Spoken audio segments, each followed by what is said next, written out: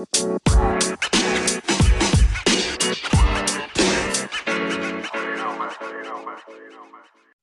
and welcome to another episode of Travel with a Chance of Murder, the travel and true crime podcast where we take you through the tips and tricks of visiting destinations around the globe and follow it up with a true crime tale to try and scare you away a little bit.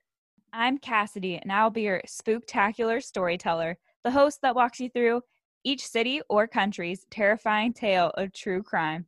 On the other end of the mic, we have Allie, our travel guru, who takes us off of the beaten path and helps us explore things we've never heard of, but definitely need to experience. Welcome back to another episode of Travel with a Chance of Murder. This is Cassidy, one of your co-hosts. We've been on a bit of a hiatus, Alice, so we'll be publishing a little more sporadically, but I'm excited to be back covering Nicaragua today with one of our fan favorites. Please welcome back to the podcast, Kennedy. Hello, it's good to be back. So happy to have you again to cover another place that you've been down in South America. Yeah, this is another one of my favorite places that I've traveled to. I was there for a week in 2014 on a school trip. And so I stayed with a host family and I attended a school in Granada, Nicaragua, and traveled around and stuff. And then I did a week in Costa Rica after that. I talked a little bit about my trip because in episode 2, we covered Paris and I did the French trip.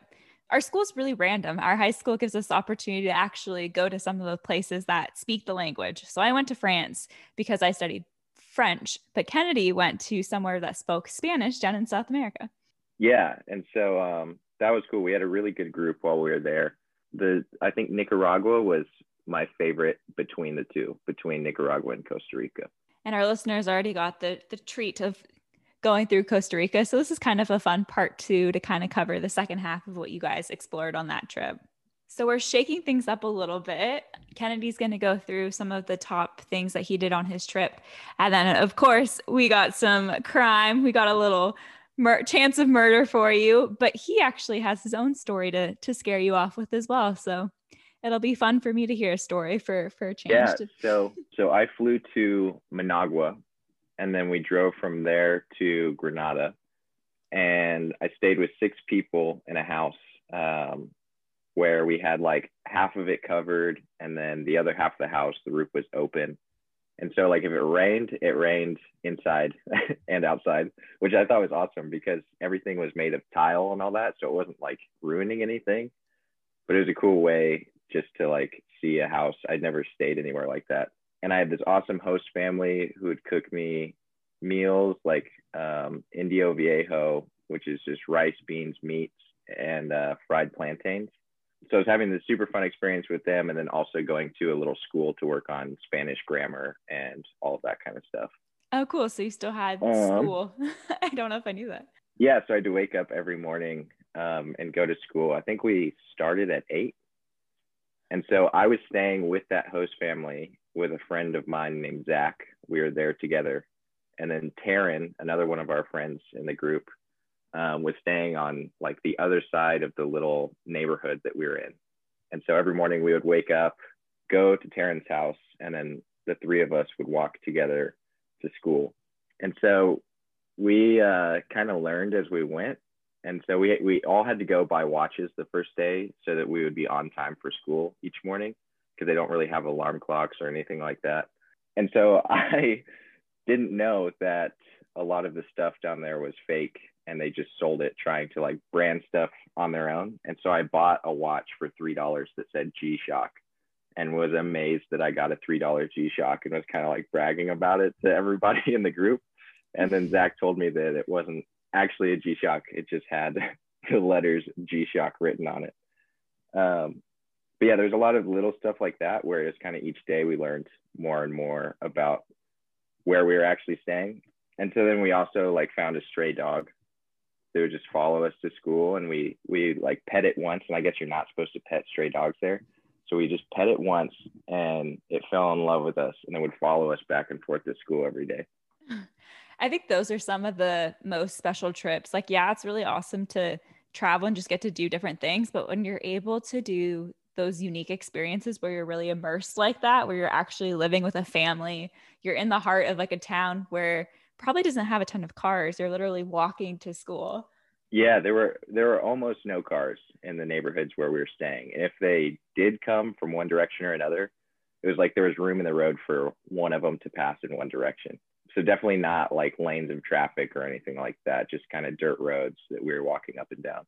And then also another thing is that absolutely nobody in Granada spoke English, in terms of like the local people and all of that. So for getting around, you couldn't really rely on your English at all. You had to figure it out in Spanish, which I thought was really cool. So we found a lot of roundabout ways to communicate with people, which was also a lot of fun. Have you seen some of those shirts that people will wear when they're traveling and it has like the icons so that they can just like point to what they're looking for? No, but that sounds awesome. Yeah, they're cool.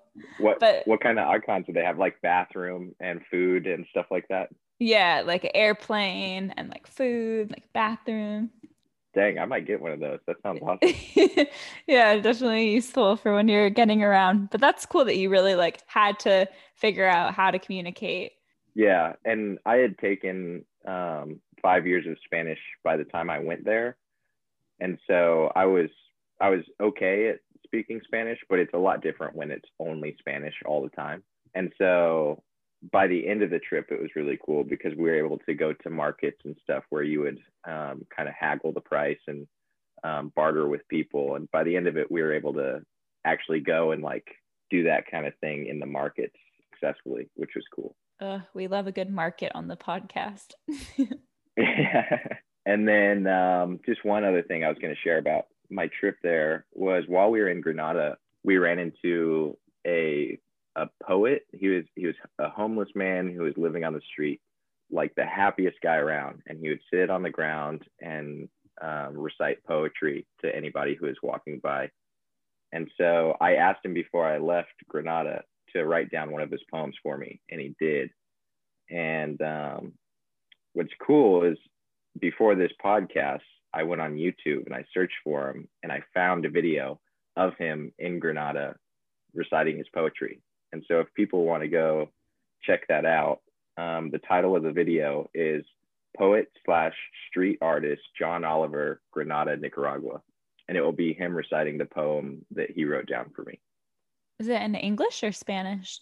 Yeah, he spoke English. He's like, I know I said nobody spoke English, but he did speak English. I think he was from the Cayman Islands or something like that. Okay. And cool. He knew English and Spanish and one other language. Is Cajun a language? Cajun's like the type of cuisine. I think Creole is the name of the language. Yeah, okay, that makes sense, because I've eaten foods that are Cajun, like Cajun chicken. But yeah, Creole is what I was thinking of. Well, we'll have to give him a watch.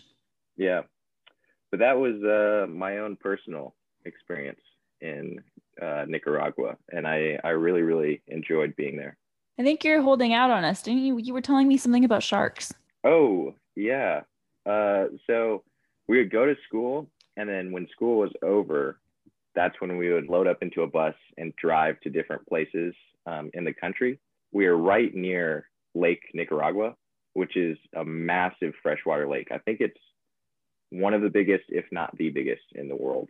And so there's a volcano and there's islands and all this kind of cool stuff. But there are also freshwater sharks in the lake. And I didn't even know that was possible until I went to Nicaragua. Yeah, that's interesting. That's definitely what I picture though. When I think of South America, I think of like lush rainforest and like tropical swimming oasis. Yeah, we were surrounded by jungle and all that kind of stuff. And at the lake, you would see there were all these like 1 acre islands where the wealthier people had built houses. And so it was like a plot of land acting as an island where there was only enough room for a house. And then you'd see monkeys swim out to the island, and they'd just be like on top of the roofs of the houses and swimming back and forth from house to house. And that was really cool too. That's so cool. Monkeys just hanging out. But I thought the freshwater lake was one of the coolest parts of my trip, because I always joke around about lake sharks as if it's some, obvious thing that they don't exist. But once we went down there, yeah, I found out that they were real. Yeah. Gotta watch out for those lake sharks. Cool. Well, thank you for sharing your experience with us. So, what sort of unsolved crime or mysteries have you dug up in Nicaragua? I actually stumbled across a International Ghost Hunters episode that covered Nicaragua, and I was going to do one of the places they went to, but it was like I started to watch the episode and I got too scared within, I think, 5 minutes of watching it. They had like satanic rituals at this old prison that was like a prison for political prisoners. So I was like, okay, we're going to pivot away from paranormal. We're going to go back to true crime. And I ended up deciding to cover the murder of Doris Jimenez and the trial of Eric Vols. Did I say her last name right? You can say it with an H. Different countries pronounce it differently, but like the J can typically act as an H, so you'd say Jimenez. Okay. I'm very bad when I try and pronounce things from the other languages, so I apologize. That's okay. It was definitely close enough to pass. Excellent. This one's one of the more recent cases that I've covered, which always makes me extra nervous because I'm like, oh, it's a little more current. You know, people might still have it in their minds. So I hope all the details are accurate, but bear with me. Like, I think I did a good job, but I'm just extra nervous when I do these kind of stories. I get really nervous before recording anything too. Okay, so travel with me to 2004. This story is mostly from Eric's point of view. So we'll talk about Eric. Eric Vols, he moves to Nicaragua from California. He moves to kind of just hang out, have a good time, enjoy, and travel. But while he's in South America, he actually founds this magazine called EP Magazine. It is a bilingual magazine, so it covers English and Spanish. It's centered about Central America. And so while he's doing his traveling, while he's doing the magazine publications, he meets Doris Jimenez, and then they begin dating. She's from a very small town in the area, but she's known to be very beautiful. But she kind of grew up from a poor family, so people kind of looked at her a little odd that she's now dating, you know, this white guy who came into town as a foreigner. They're getting a little bit of side eye. Being from a very poor family, she lived in a small house with her mom and her aunt and cousins. So it was a very small living arrangement with a lot of people. So she moves in with Eric pretty quickly. Eric tries to communicate with her as best as he can. It's not going to be like, he doesn't view their relationship as long term. He's kind of just there to hang out, travel. You know, he starts to run his own business, but soon the business kind of takes off. So he decides that he's going to move to the capital of Nicaragua from where he's living with Doris. But before he moves, he helps Doris set up her own business. So she starts to run a fashion boutique in the streets of San Juan. So on top San Juan del Sur. It probably is. It's a very busy street in San Juan. I think that's one of the places we drove through also. Yeah, I would imagine you might have been here. It's like kind of a very like busy shopping area in the country. So if people weren't talking before that she's dating this guy and, you know, moved in with him quite quickly, they're sure talking now because now he's helped her set up a business, you know, and is kind of starting to be successful on her own. They end up breaking up. He moves 2.5 hours away from there, but she continues to run this business that he helped her set up, and they kind of continue their friendship. But on November 21st of 2006, Eric gets a phone call that Doris had been found dead in the boutique. So he rushes back to San Juan to see her family and her friends. And inside the shop, it is the stuff of nightmares. It's a very grisly crime scene. I feel like the story was going so well up until that point. Yeah. You know, like you're reasonable like people. Young, happy love, profitable businesses, making a name for themselves. Yeah. Breaking out of poverty. Things aren't going to work out, but we'll stay friends. Yeah, very admirable. But then Doris is roughly like very terribly murdered. The store is ransacked. It's robbed. There's signs of a struggle in the shop. And police find Doris's body tied up. There's defensive marks on her knuckles, on her forearms, on her lip. She really put up a fight. Damn. But the cause of death is ruled as asphyxiation. The initial reports decide that it is a robbery gone wrong. Yeah, that's a lot to go through for a robbery. Yeah. I mean, I don't know. It just doesn't make sense that it goes like the struggle went back into the living area and into the bedroom, which is what's weird to me. Like, if you were just trying to rob her, I feel like you could have snuck in and out and that you wouldn't have found her like in the back area. You would have found her more in the shop if they were struggling to steal like money or something. Yeah, just kind of like taking what you wanted and then left. Yeah. 4 men were initially charged with the murder: Julio Martin Chamorro, Nelson Lopez Dangles, Armando Ianez Witzel, and our main character, Eric Voltz. And this is where police kind of start to focus in on Eric. They switch their thinking that, okay, maybe this isn't a robbery. Maybe it's actually like a crime of passion. It was talked about that Doris had started to see someone new. So maybe Eric had heard that she had a new man in her life, didn't like that, came and killed her out of like this jealous rage. Yeah. But Eric wasn't known to be a jealous guy.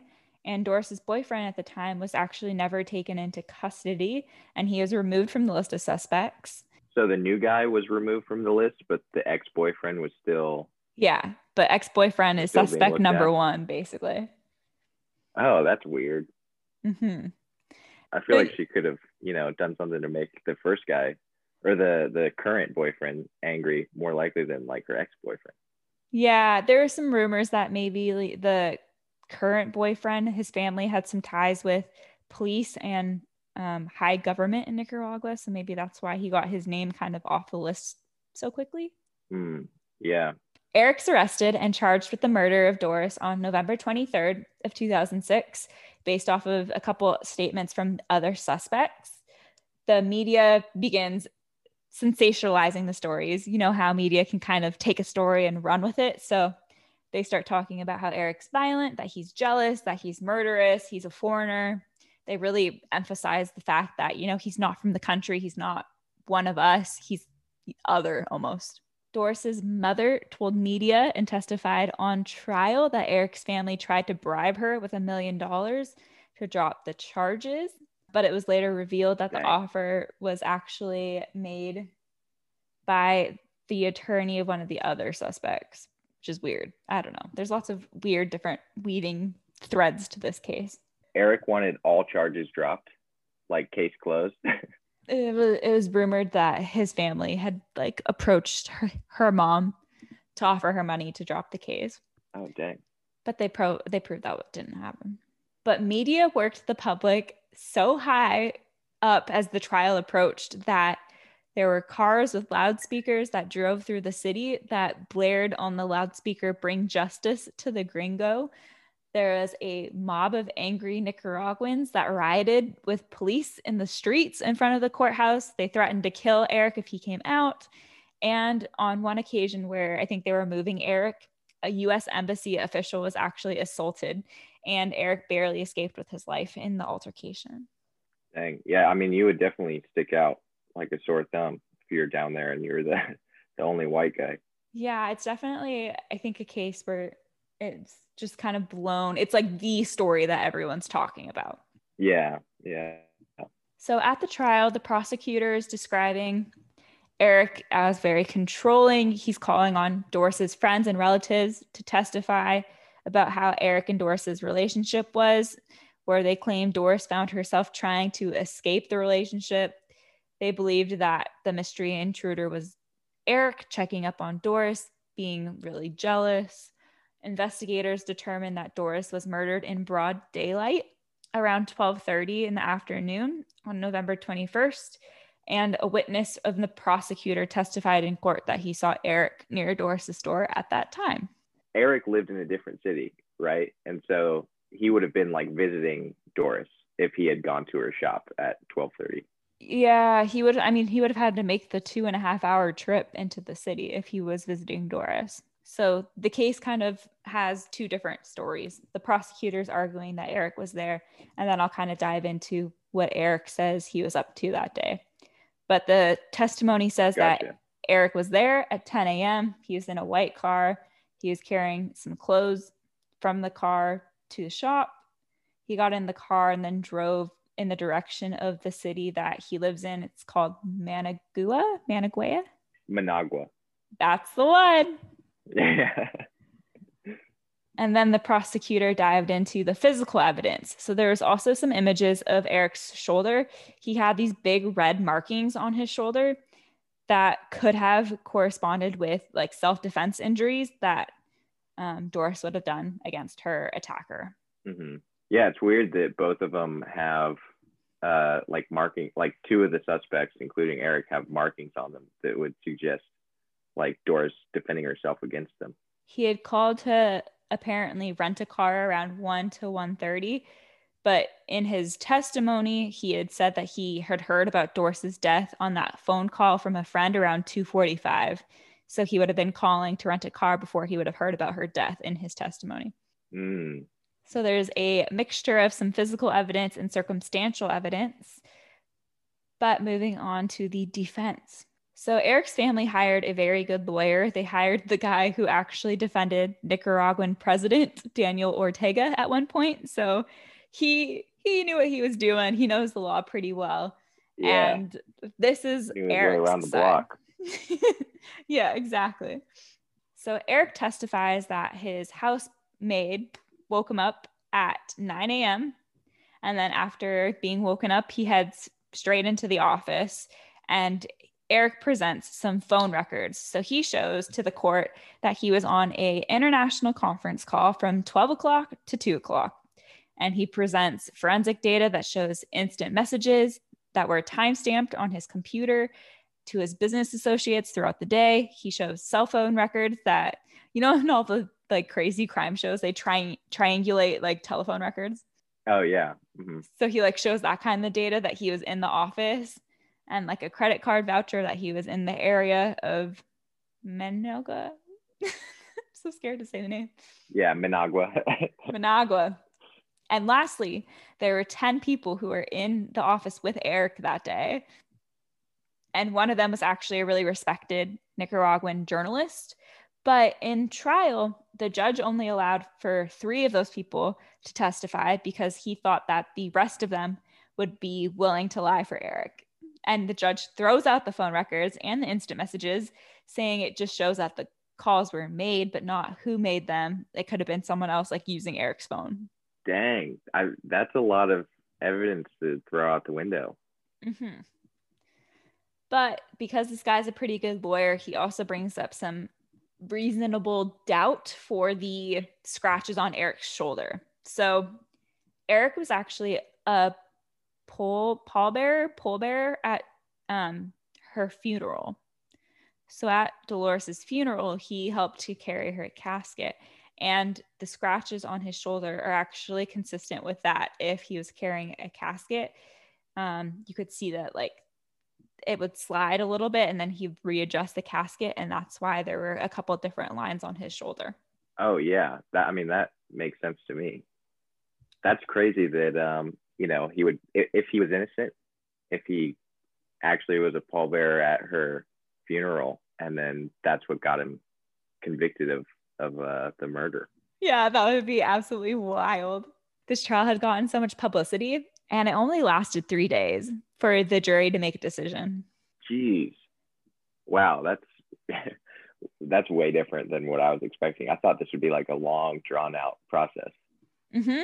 It's crazy. So the judge decided that Eric was guilty and sentenced him to a 30-year sentence, which is the maximum sentence you can get in Nicaragua. There's no death penalty, so 30 years is basically the highest that you can get. And yeah, he basically went to prison, and his lawyer began to challenge the conviction. In the United States, his family and friends made a campaign for his release. They started to sell t-shirts and all kinds of things to spread word of, what they think is his unjust conviction. Yeah, that's pretty insane. So, I mean, he could have served, I don't know how long he served the sentence, but 30 years for something he didn't even do. Yeah, he ended up serving a year. So just over a year in prison. On December 17th of 2007, the court overturned his conviction and he was released. Wow. Yeah, well, it's different. It's crazy to see how different like their legal system must be compared to ours. If you have that kind of decision in 3 days based off of like that sort of evidence. Yeah, exactly. And I think what's sad too is the judges that actually overturned the case and declared his innocence had their lives threatened because they had reached the conclusion or basically said, no, he's good to go. He's clear to walk free. Oh, wow. Yeah. I mean, there's a lot of corruption and that kind of stuff in the Nicaraguan government. And so I wouldn't be surprised if they had said like, you know, he's innocent, we need to look for somebody else, if they had had their lives threatened. On the subject of like government and their involvement, the Nicaraguan president had publicly like condemned the release. He like made a statement about how it shouldn't be happening or whatever, despite the fact that he signed the deportation order. Like he signed the forms that said Eric could go back to America. So yeah, it's just one of those. What I think is cool though is Eric now works for an international crisis firm that specializes in solving political and legal problems overseas. Oh, that's cool. And is it like specifically targeted at wrongful convictions? I don't necessarily think it's wrongful convictions, but he kind of just helps people who were overseas and got convicted of something. Gotcha. Yeah. That's one of the things, like my dad, when he was in college, went to Spain for 2 years and then he like came back. So when I was going to Nicaragua, he told me like very straightforwardly, if you get in trouble in another country, like there's not a whole lot that can be done in terms of like our government and all that kind of stuff. And it's not like I was going to go and do anything bad, but he was just saying like, you know, be really careful about what you're doing in terms of the law, because if you get arrested for something over there, like you are over there. Mm-hmm. I don't know if you saw it, but there was a girl who went to, I want to say the Bahamas. Her boyfriend was like racing in the Bahamas on like jet skis, and she didn't do their quarantine. Like she was shown, I don't know, I saw at the that. race. Isn't that crazy? And she was convicted. I think she was supposed to do 3 months or something like that, and then she ended up serving a month and then came home. I'm pretty sure. I would almost say definitely she served a month and then came home, but I think her original one was 3 months. And it's just, it's crazy to think about that you could go somewhere, you know, thinking you're going to be back in a week and then end up in prison for a month. Yeah, without a way to get out. And I think the saddest thing about this case specifically is so much efforts and resources were spent trying to convict Eric that, you know, I don't think her case is solved. I think it's still technically a cold case. Yeah, I think so too. That's what it sounds like. Yeah.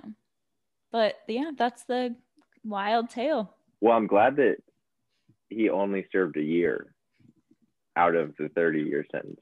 Yeah, I hope he didn't pay that lawyer who represented President Ortega. That guy didn't, after 3 days, that guy didn't really do his job. So what do you have for us? I'm so excited to hear a case told to me as well. So yeah, I wanted to look into some unsolved crimes and all that kind of stuff in Nicaragua. And so I found one that I knew absolutely nothing about until I was getting ready to do this podcast. And so I'm actually kind of excited to learn about all this kind of stuff. But the guy I'll be talking about is Enrique Bermudez. This is like in the Cold War era when the United States was in a Cold War with the Soviet Union and Cuba and the countries that wanted socialism, and the United States wanted representative democracy and capitalism. It's such an interesting time period of history. Like, I don't know. I don't think we've covered Berlin yet, but when I was in Berlin, I toured one of their like Cold War fallout shelters. And it's such an eerie part of history, seeing like all these bunk beds basically that they just had underground in case, you know, nuclear fallout happened. Oh yeah. And I mean, during that time period, people were ready for it. I think it was in America. It was either in America or in Russia, but I'm pretty sure it was in America. The way you launch a nuclear warhead is like 2 people would have to insert their keys at the same time. And then if they both turn their key, then like a 10-second countdown starts and then the nuclear missile launches. Mm-hmm. But they made it 2 people so that one person couldn't, just like go crazy and decide that they're going to bomb the world. Anyway, at one point during the Cold War, I think it was America, 2 people had their key in the ignition to signal the launch and didn't turn. And so instead they pulled the key back out. But that would mean, that the world was 10 seconds away from nuclear war. I don't know if we'd still be here. So like all of that, all of that was going on, and people were obviously high strung about what was going to happen. And so I knew that during the Cold War, like America was against the Soviet Union and Cuba and all that kind of stuff, but I didn't really know how the war was being fought.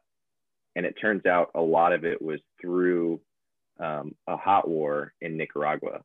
Enrique Bermudez, he was a citizen of Nicaragua, went to a military academy, graduated in 1952, and then like rose the ranks until he was a lieutenant colonel. And then in 1979, there was a revolution in Nicaragua by a group called the Sandinistas. And they were like socialists. I think they were specifically Marxist, but they created a socialist government in Nicaragua. And so Bermudez used like his military authority. He split from the government and created his own army. And they were called the Contra movement. So there's the Sandinistas, who are socialists, and then the Contra movement, who are anti-government, and they're trying to install like a democratic system for the government. So during this time, America supported Enrique Bermudez because they acknowledged that, whatever happens in Nicaragua between the socialists or like the people who want democracy is going to affect the entire hemisphere, like all of the Americas and stuff. Mm-hmm. So basically, America supported Enrique Bermudez and the Contra movement. And then the Soviet Union, Cuba, East Germany, and a couple other countries supported the Sandinistas and the socialist movement. So anyway, the war went on from 1979 to 1990. And Bermudez was like the lead guy during the war. And apparently he had really, really tight affiliations with the United States, the Reagan administration, and the CIA and that kind of stuff during this time. And so that went on until 1990. And then in 1990, the Contras defeated the Sandinista regime. And then the Sandinista regime was like, okay, we'll have an election and all that kind of stuff. And then they lost in the election. And so things in Nicaragua started to move towards democracy. That's kind of all the backstory. And so here's where like the murder mystery comes in. And so Enrique Bermudez, the leader of the Contras, after the conflict ends in 1990, he kind of decides to retire from like his military career. And I'm sure he was still involved in some way because he was such a high profile figure, but he mostly retires from everything he was doing. And in February of 1991, he had only lived as a normal citizen for 4 months when he received a phone call at his sister's house. And so when he received the phone call, he told his sister that a friend had called him and told him that a US ambassador wanted to meet him at a hotel. And so he went to the hotel to meet his friend and the ambassador, and they never showed up. And so he waited 2 hours and then decided to leave the hotel. And as he was leaving the hotel, he was gunned down in the parking lot. Oh my gosh. Yeah. And so it was like a big setup after he had, like after the conflict was over and all that kind of stuff, and he had left, somebody set him up and sent him to that hotel.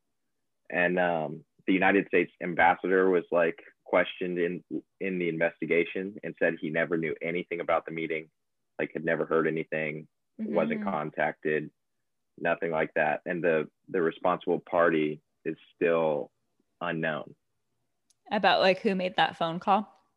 Yeah. And so basically investigators don't know if had so much information on the United States government, like the CIA programs and the Reagan administration and stuff, if it was the United States that took him out, or if, the Sandinista people who he was fighting against, if they came and were like seeking revenge. Alongside all of that conflict, he was also believed to be involved in cocaine trafficking across the Honduras border during, the 1979 to 1990 conflict. And so it could be some sort of like drug lord issue type of thing that came up. But the bottom line is whoever made that phone call to his sister's house was somebody that he absolutely trusted, because he went out to the hotel alone and was planning to meet his friend and the ambassador. And he never named who the friend was. He just said, I'm going to meet a friend. Well, yeah, even that they were close enough to him that they kind of knew what to say to get him to leave. Yeah. And I think it was like 9 o'clock at night or something like that. It was sort of later on in the evening, but they knew that he would be at his sister's house. And so they called there, instead of calling him at his own residence. Yeah, that's a good point. Yeah. And so he trusted them enough that he went to the hotel by himself. And then, they never showed up. And then when he left the hotel, he was gunned down.